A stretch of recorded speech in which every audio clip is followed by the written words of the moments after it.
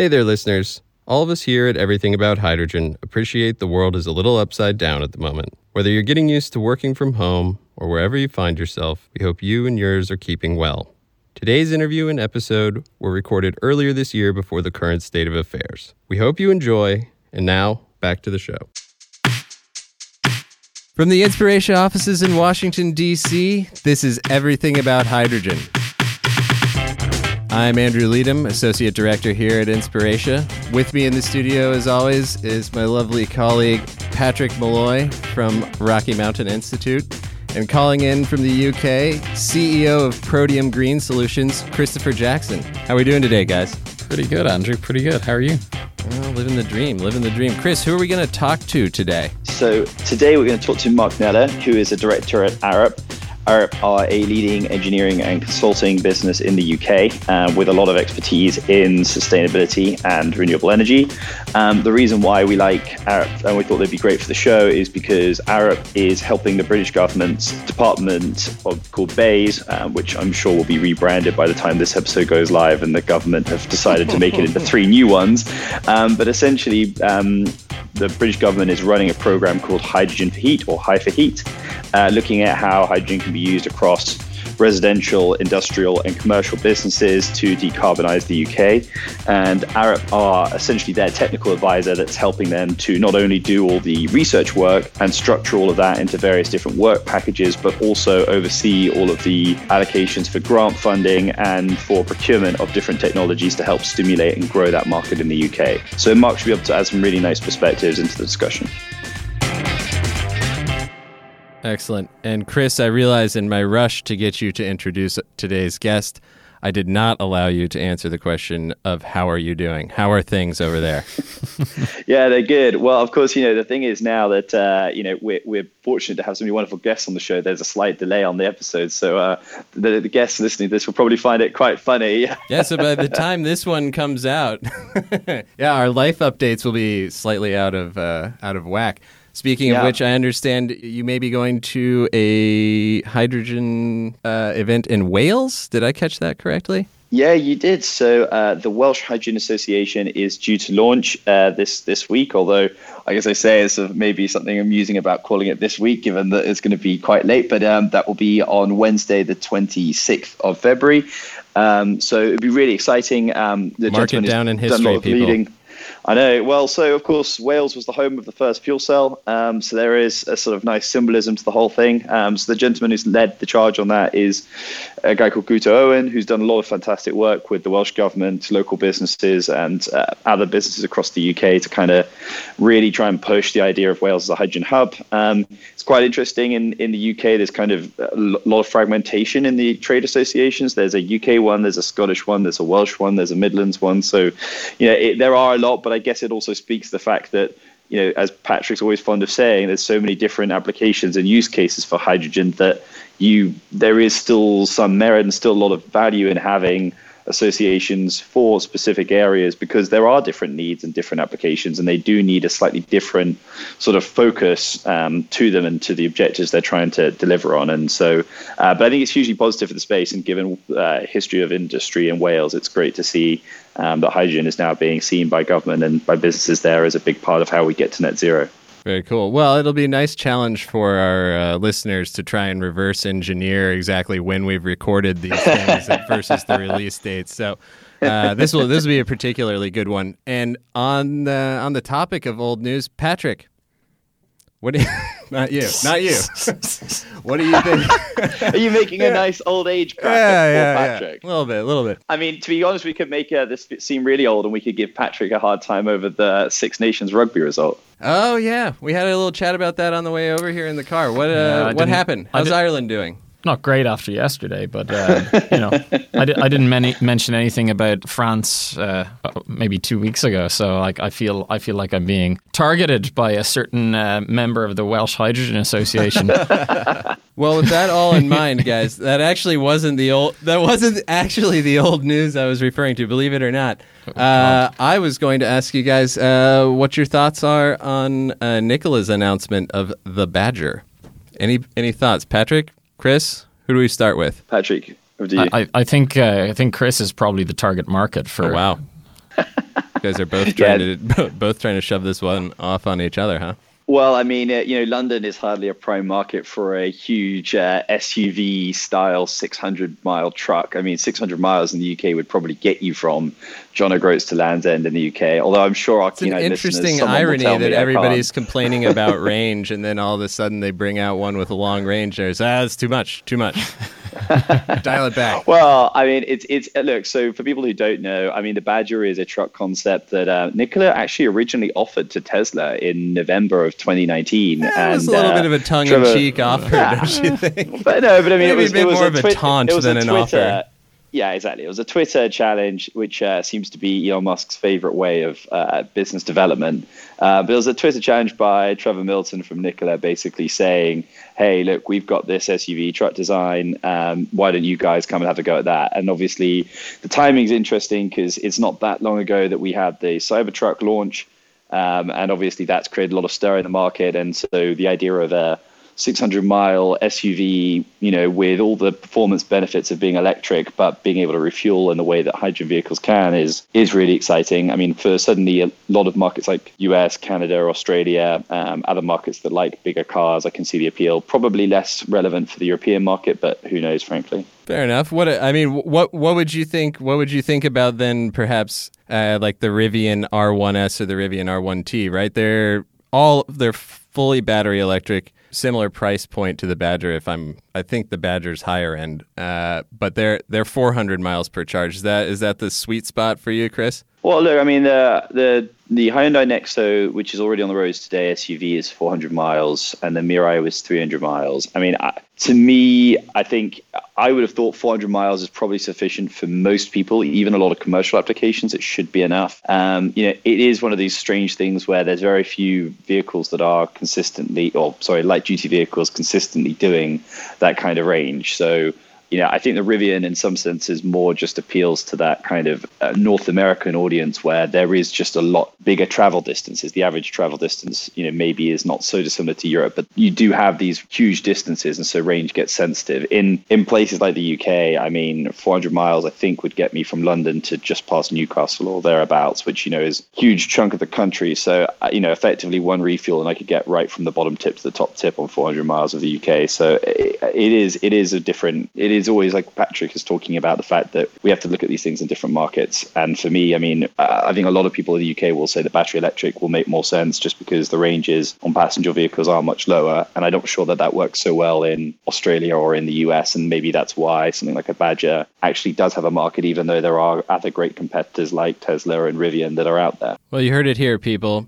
RJ Scaringe and Trevor Milton, take your pickup trucks and take them elsewhere. The UK doesn't need them. You can tell Andrew's been waiting for his electric Hummer. Yeah. This is it. What's your take, Andrew? I mean, what as our resident battery vehicle expert, what's your kind of view on it? Do you think that there is a sense that in the US people really want to see these kinds of vehicles, and how do you think US consumers will respond to something like the Badger as opposed to a Rivian or as opposed to a Tesla or even a BMW or VW equivalent? I think actually, Chris, most of what you just said is pretty much dead on for the American market. And let's be honest, like in most of the cities, you've lived in Washington. I mean, in most of the cities, we don't, much like Europe, Americans are emotionally attached to their long range and large vehicles, but they really aren't that necessary in an urban landscape. So from that standpoint, that's all similar. But your analysis of, when you head out sort of to the Midwest and Western states and states like Texas, these pickup trucks that are being used out there actually are frequently heavy duty and work vehicles. So they do need to have range. They do need to be somewhat rugged. So this battle of the pickup trucks, I think that is very specifically targeted towards the North American market. And I think you do hear a good deal of chatter from people working in sort of utility industry and in industries where they do have to have a heavy-duty truck, say that they are interested in battery electric or even hydrogen fuel cell vehicles if they can handle the range and handle the power demands, right? So I think the Badger and the R1T and even the Cybertruck, I think they're a nice fit. R1T, pricing-wise, is maybe a little off the mark at the moment, but that can all be solved with time, I suppose. suppose. And I know Rivian is working with Ford to redesign the F-150 platform to be entirely battery electric. So that's probably the next big move. Yeah, well, after the Mustang, of course, as well, which is now electric. And the Hummer. Yeah. And the Hummer, yeah, that's true. Andrew's getting a Hummer. That's what he's being very quiet about it. But he's always trying to aspired to be a Hummer guys. driver. I'd pick you up from the airport in a new electric Hummer, Chris. There you go. Can't wait.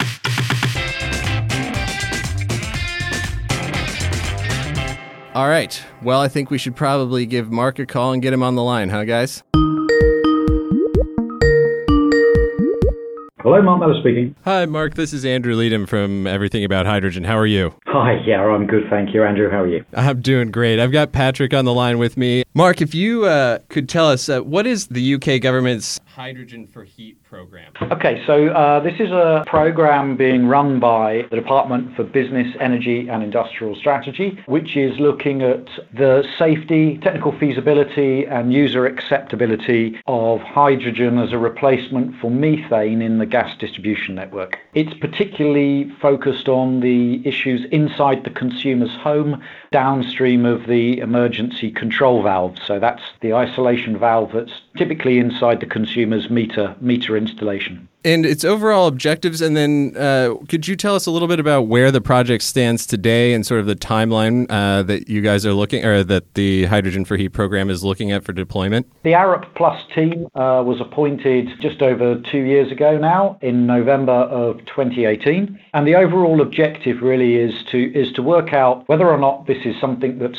safe to do, whether it's technically possible to do it, and whether or not consumers will accept it. And certainly in the first 2 years of the program, the focus has very much been on the technical and safety aspects of the work. So the sort of few of the packages that we've been responsible for have been defining the standard of hydrogen, the quality of the hydrogen that would potentially go into the network.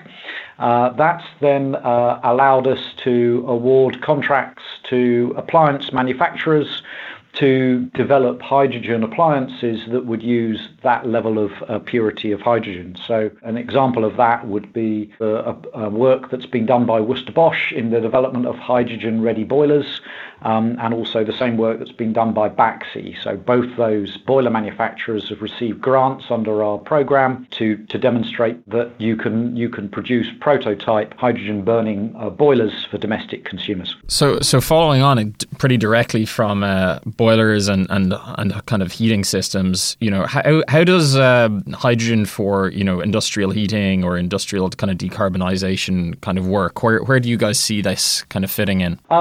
Maybe just before we go on to that, a little bit more about Hy4Heat, perhaps can I just talk about the safety aspects a little bit first? So on the safety side of things, what we've been doing is conducting a lot of experimental work. So we've been looking at how hydrogen moves around inside the copper pipes that are in consumers' homes.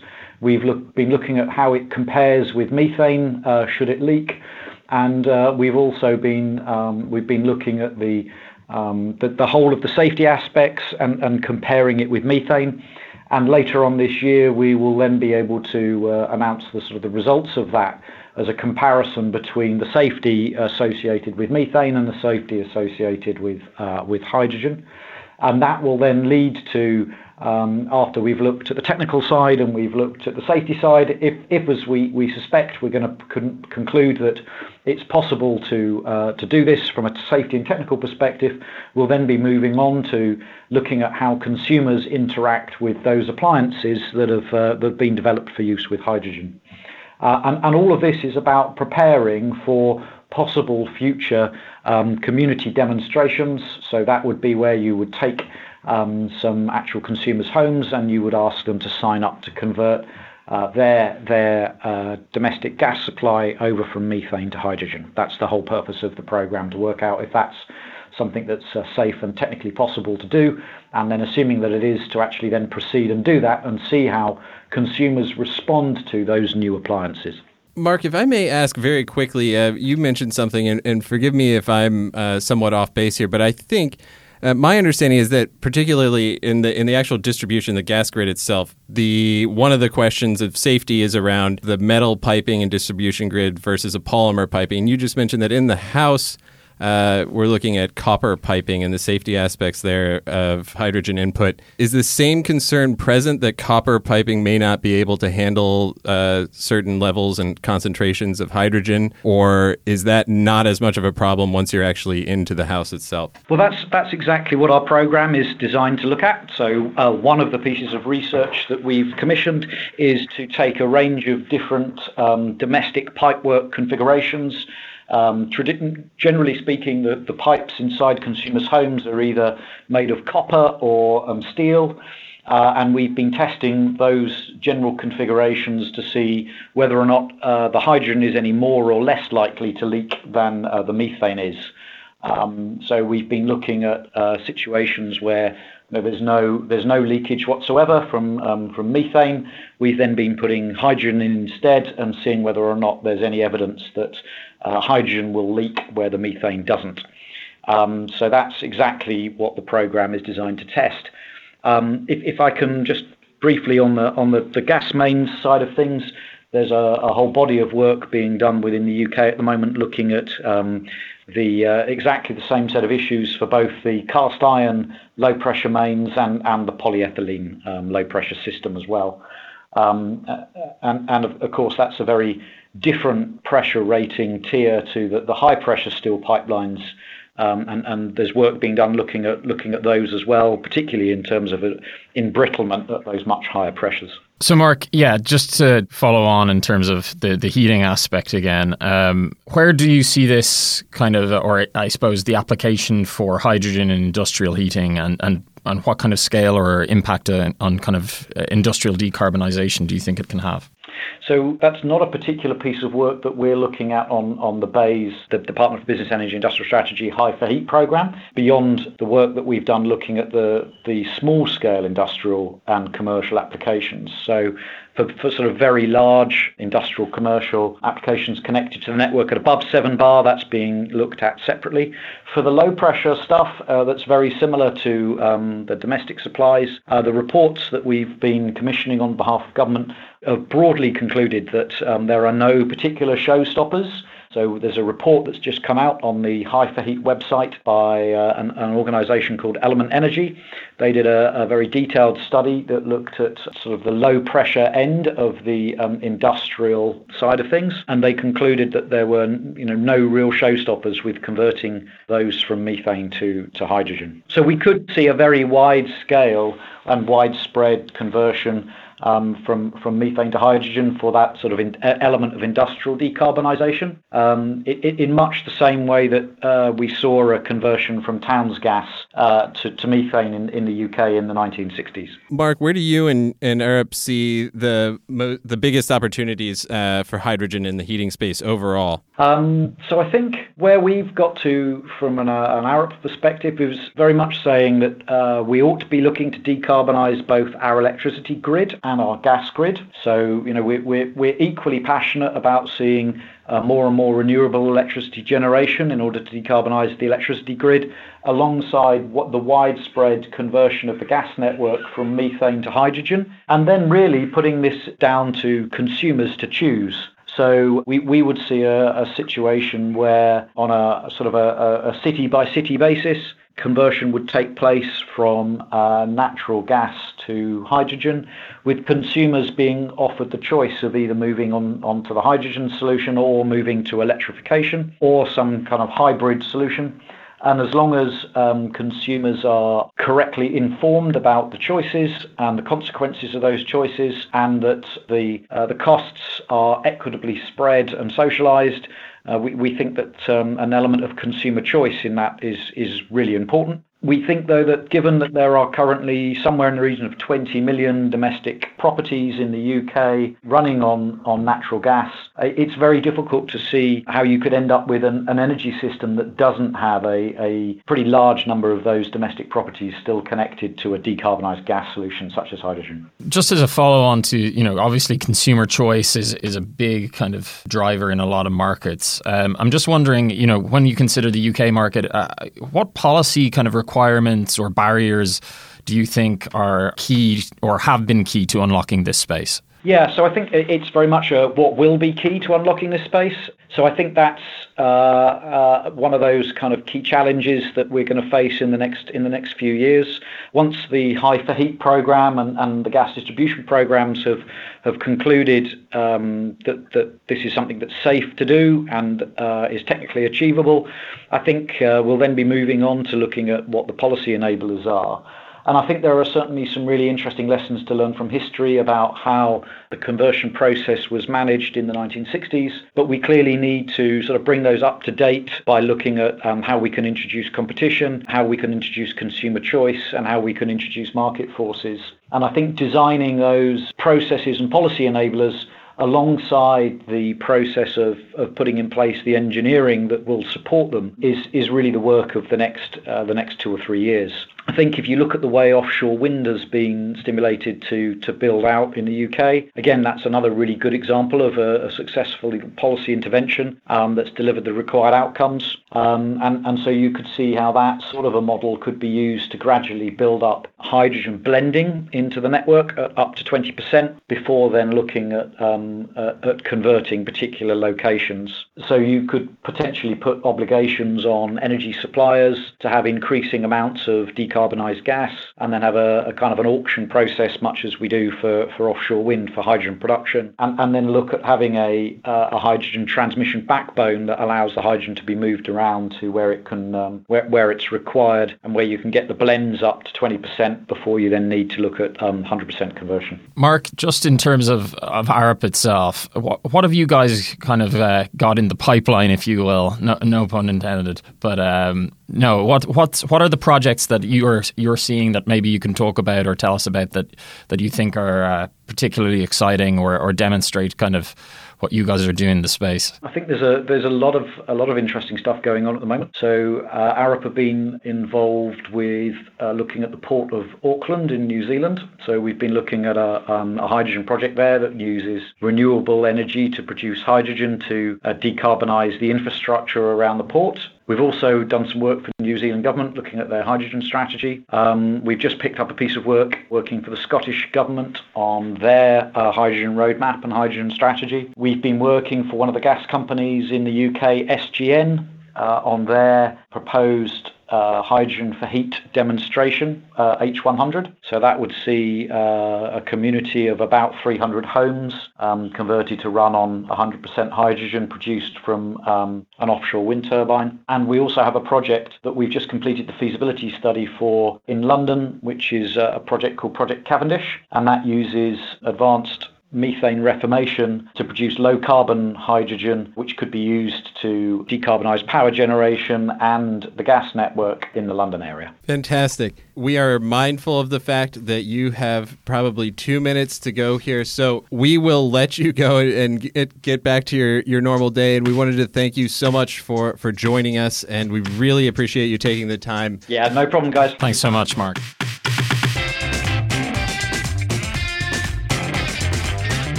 All right, guys, so just a quick note. May have noticed that Chris was less involved than usual on that call with Mark. Unfortunately, we had a little bit of technical difficulty on our end, and Chris... I thought you just muted him. Yeah, well, I tried. I just dropped him by accident. We couldn't reconnect, mute or no. So, but we've got Chris back. Chris, how are you? How are things since we last talked? Devastated, obviously, to miss Mark. But, I'll try not to take it too personally that you guys cut me off. So maybe this is payback for the number of questions that I asked on the Cadent episode last time. No, we missed you, Chris. But the upside is that I get to grill Patrick first after the call instead of you this time. So Patrick, what was the most interesting thing that we heard from Mark? So I think this was a very well timed and sequenced follow-on interview, having spoken with Cadent last week about the kind of natural gas infrastructure effort. Mark talking to the domestic consumption and the potential for hydrogen in decarbonizing home heating, particularly. Very useful, very insightful. But also, it's very easy with a lot of these things to talk about these monstrous production projects that you hear going on and not really follow the stream all the way down to the end consumer and what that looks like, or at least not to kind of dwell on this. But when you talk about the process by which you get to that final consumer, whatever the application, that's one of the big challenges. That's one of the target areas that is particularly troublesome, and right now probably in most places pretty expensive. So a lot of good insights there. Obviously, the focus on safety is critical right now when mobilizing this towards kind of home heating and domestic use. And obviously, like we got through a lot of kind of specific challenges and details, whether it be the metals in the home piping systems versus the kind of the gas mains. Yeah, lot of good stuff in there. Yeah, Chris, what are your thoughts? I mean, I know you weren't able to hear Mark's specific comments, but what do you know about the Hydrogen for Heat project, and what are your thoughts from a commercial and consumer perspective, but also from a safety perspective? Obviously, there's a danger for me to talk too much about the UK specifically, and then maybe not bring in some of the broader context. But one of the things that is interesting about Hydrogen for Heat is the context in the UK at the moment. I mean, in the start of this year, the UK government's just put in a ban on certain types of wood that you're allowed to buy to burn at home, which has kicked off all sorts of issues in rural areas around how people are supposed to heat their homes if they can't use coal and if they can't use less efficient types of wood. And it's, in some senses, the opening salvo of this big problematic question of how do you decarbonize heating at the residential level, which is extremely emotive. And, while there is a lot of discussion in the UK and in a number of markets, California, also now in Germany and in Scandinavia, around should you just ban new gas connections for new homes and new residential properties and just go all electric, there really is also that sense that consumers like having gas, especially where consumers are used to having gas. And so how do you kind of balance those two things? In the UK, Worcester Bosch have been released a hydrogen-ready boiler that can run on natural gas and then transition to 100% hydrogen when the gas grid changes. And so that's been released to a lot of fanfare. And now Worcester Bosch are trying to push the UK government to legislate that all homes should have, any new boilers being put into the home should be hydrogen-ready by, I think it's 2025, which obviously is a pretty short time frame. But the thing is, if you make an investment in a heating solution for homes, these things are meant to last, 10, 20, sometimes 30 years. And so if you're trying to transition an entire country to net zero, you really do have to start moving quite quickly when people are making these capital investments in the next couple of years. So I think what Arup's work's really interesting is trying to demonstrate how we can actually do this in a sensible way. And the Hydrogen for Heat program has been great for that, because it does break packages between what are the specific needs for a home versus the needs for large scale industry versus the needs at the commercial level. And how do those three different user groups kind of fit into a coherent structure? And, we're still not finished. The process of all these reports and all these grants are still coming through the wash, but it's definitely one of the most joined up approaches I've seen to thinking about decarbonization of heat in a G20 country.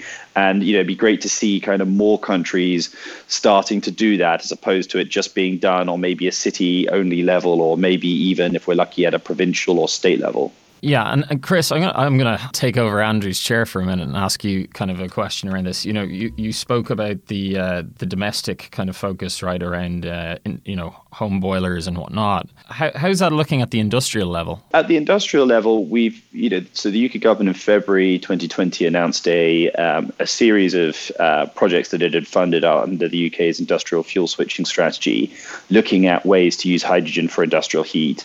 And there were some quite big projects announced. I mean, probably the one that caught most people's attention was Unilever, because Unilever, as a big producer of, consumer goods, but a large industrial, brand, was looking at using multi-megawatt hydrogen boilers for heating applications. And, this is something my company, Protium, has been talking to customers about. And it's an idea that's starting to build interest in the UK and indeed in a number of other markets, notably Netherlands, Germany, Norway, and some markets in North America as well.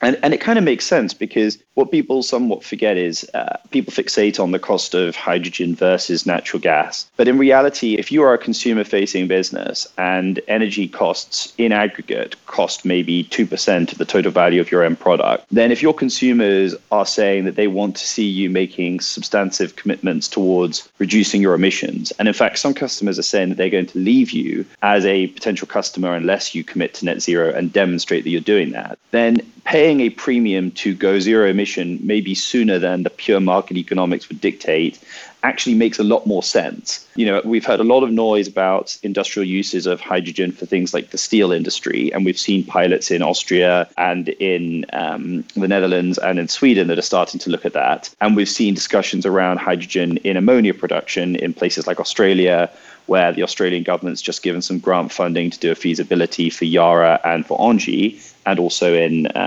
Quebec, there's also now a project to do more green hydrogen and ammonia. But those are products that as commodity products have quite tight margins.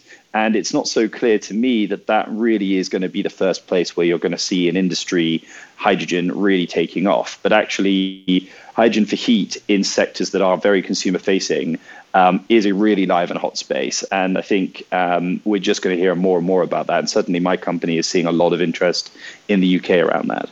On that note, I read that article on the UK's ban on wet wood and because of its contribution to particulate matter pollution. And I did see not a huge section of the article, but a good portion of it devoted to the fact that there's still, in the UK at least, a relatively substantial rural population that has no in-home heating infrastructure other than sort of a wet wood-powered boiler. And a good bit of discussion as a result of that from people in those areas saying, well, we don't have the money to afford to install this kind of at-home heating infrastructure.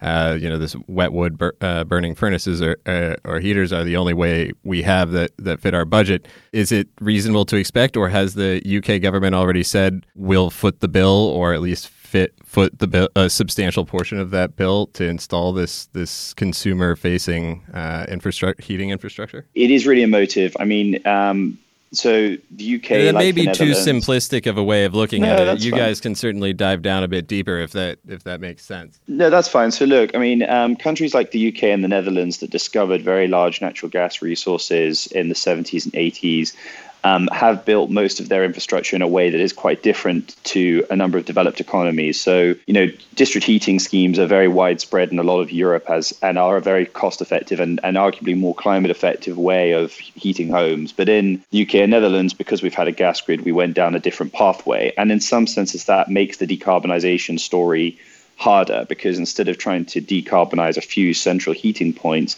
you're trying to decarbonize a network that affects multiple individual homes. In the UK, and I believe it's the same in the Netherlands and maybe the same in a number of other large gas countries, around 80 to 85% of homes are on the gas grid. Which obviously is substantial, but in a country like the UK with 27 million households, that still leaves somewhere between 5 to 7 million homes that are not really on the gas grid.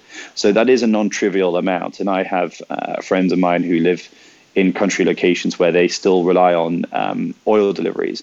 So they effectively are using sort of thermal oil, as a heating solution. And certainly in parts of Scotland and the Highlands and remote parts of the countryside, people do use things like coal or wood. And there were also, in fairness to many people, incentives from the government in the first phase of the decarbonisation transition to use more biomass and biomass stoves at home.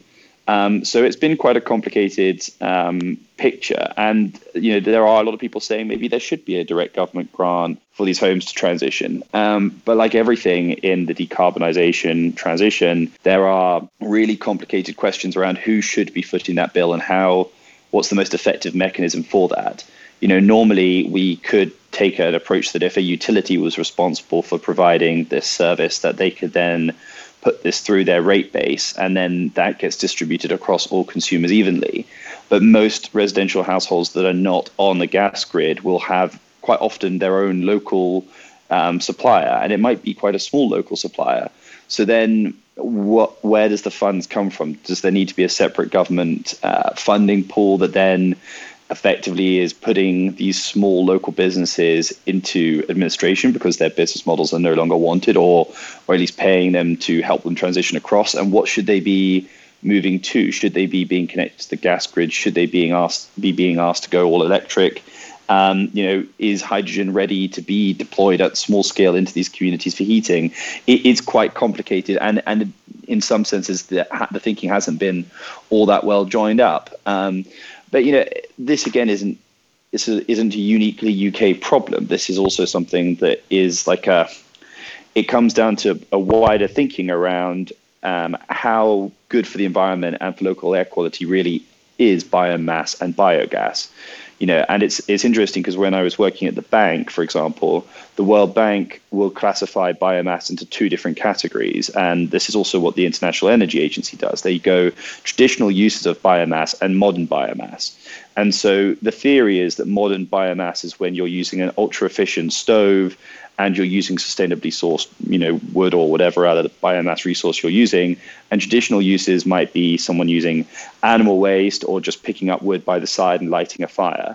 But actually, in reality, it's much more complicated. And sometimes it's as stupid as suddenly a country has switched from being developing to developed. And so the wood that's being burned at home is now classed as modern use instead of traditional use. And so from a policy side now, it looks like it's good biomass demand as opposed to less good demand. And the Energy Gang had a big debate about this recently. Jigar Shah was pulled in on whether or not some of the California Public Utility Commission's rulings on what to do with biogas is good or bad.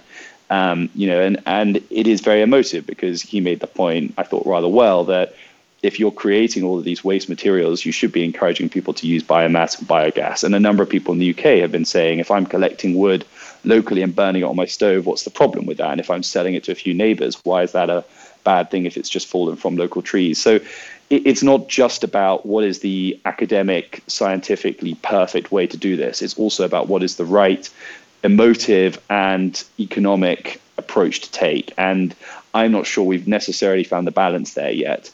And Patrick, if you've got a perspective from Ireland that you can share, because I know this must be an issue there as well. I can't imagine that this is uniquely UK thing. It would be interesting, or even a US perspective, given that both of you have some awareness of that market too. You guys are doing a great job doing my job today. Actually, I was going to do exactly that question to you. So over to you, Patrick. Ireland. I would think that in different or slightly different ways, most countries have this, urban versus rural challenge, right? In respect of home heating.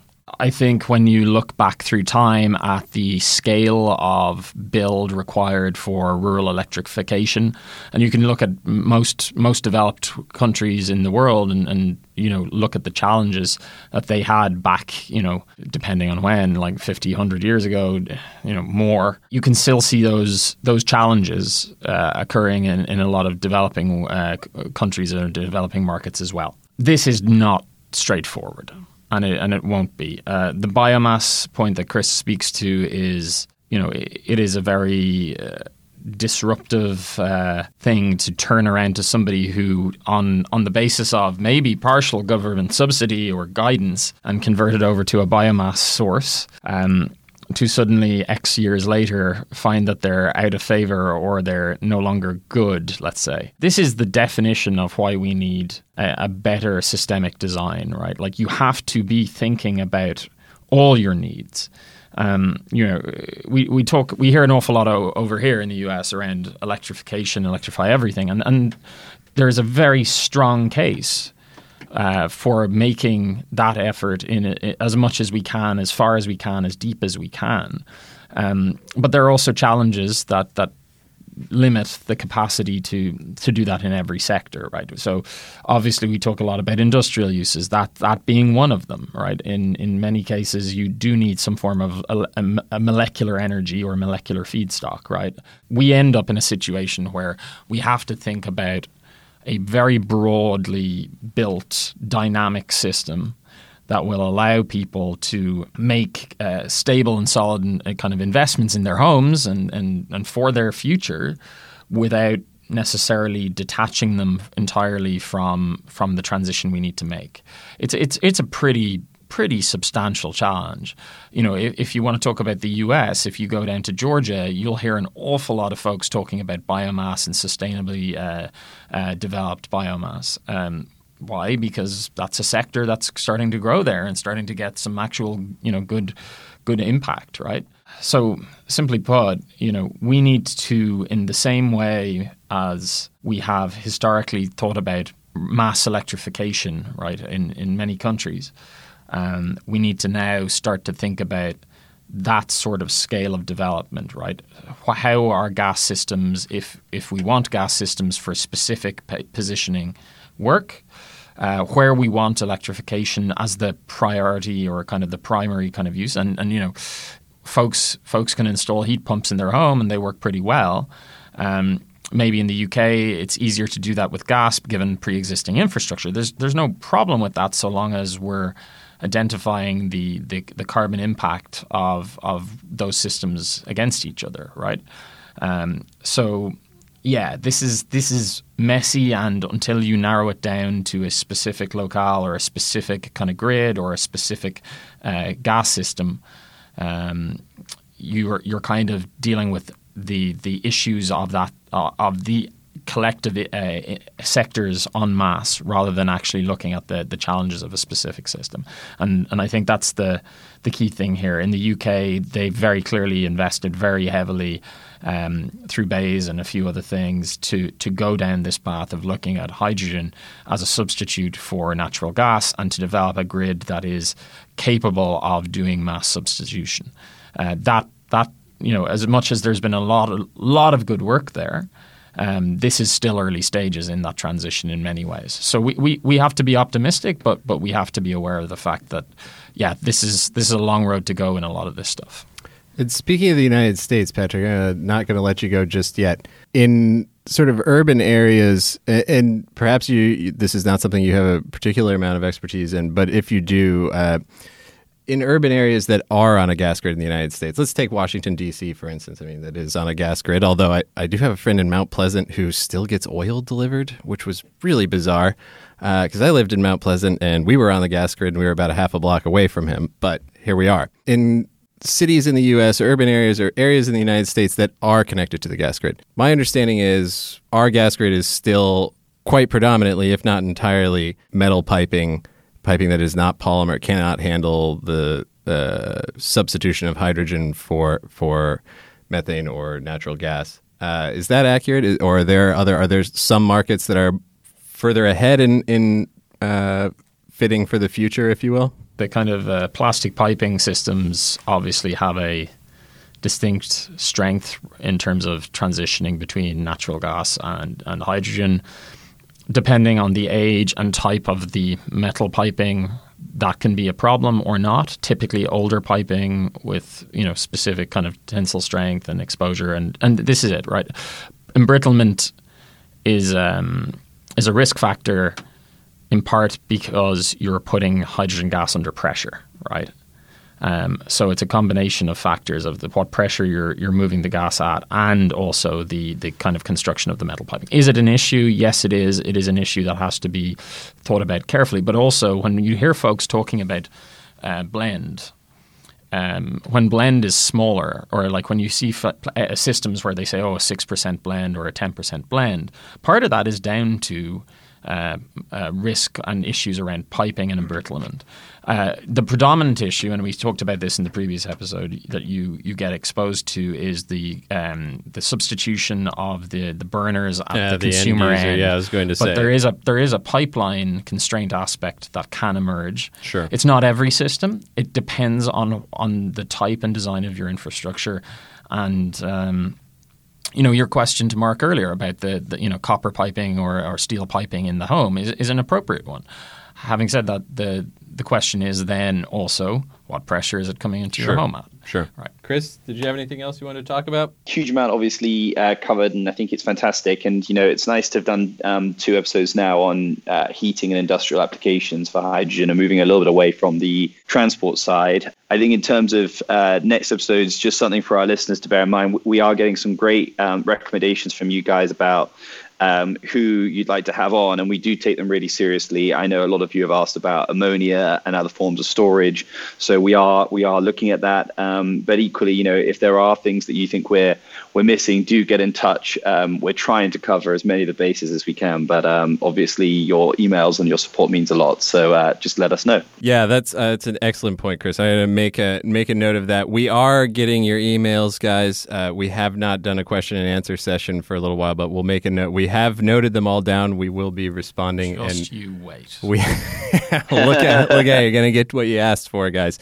But stay tuned in the next episode or so, and we will actually start going through those and talking about them individually, and potentially identifying you guys by first names. So, listen for your shout outs out there.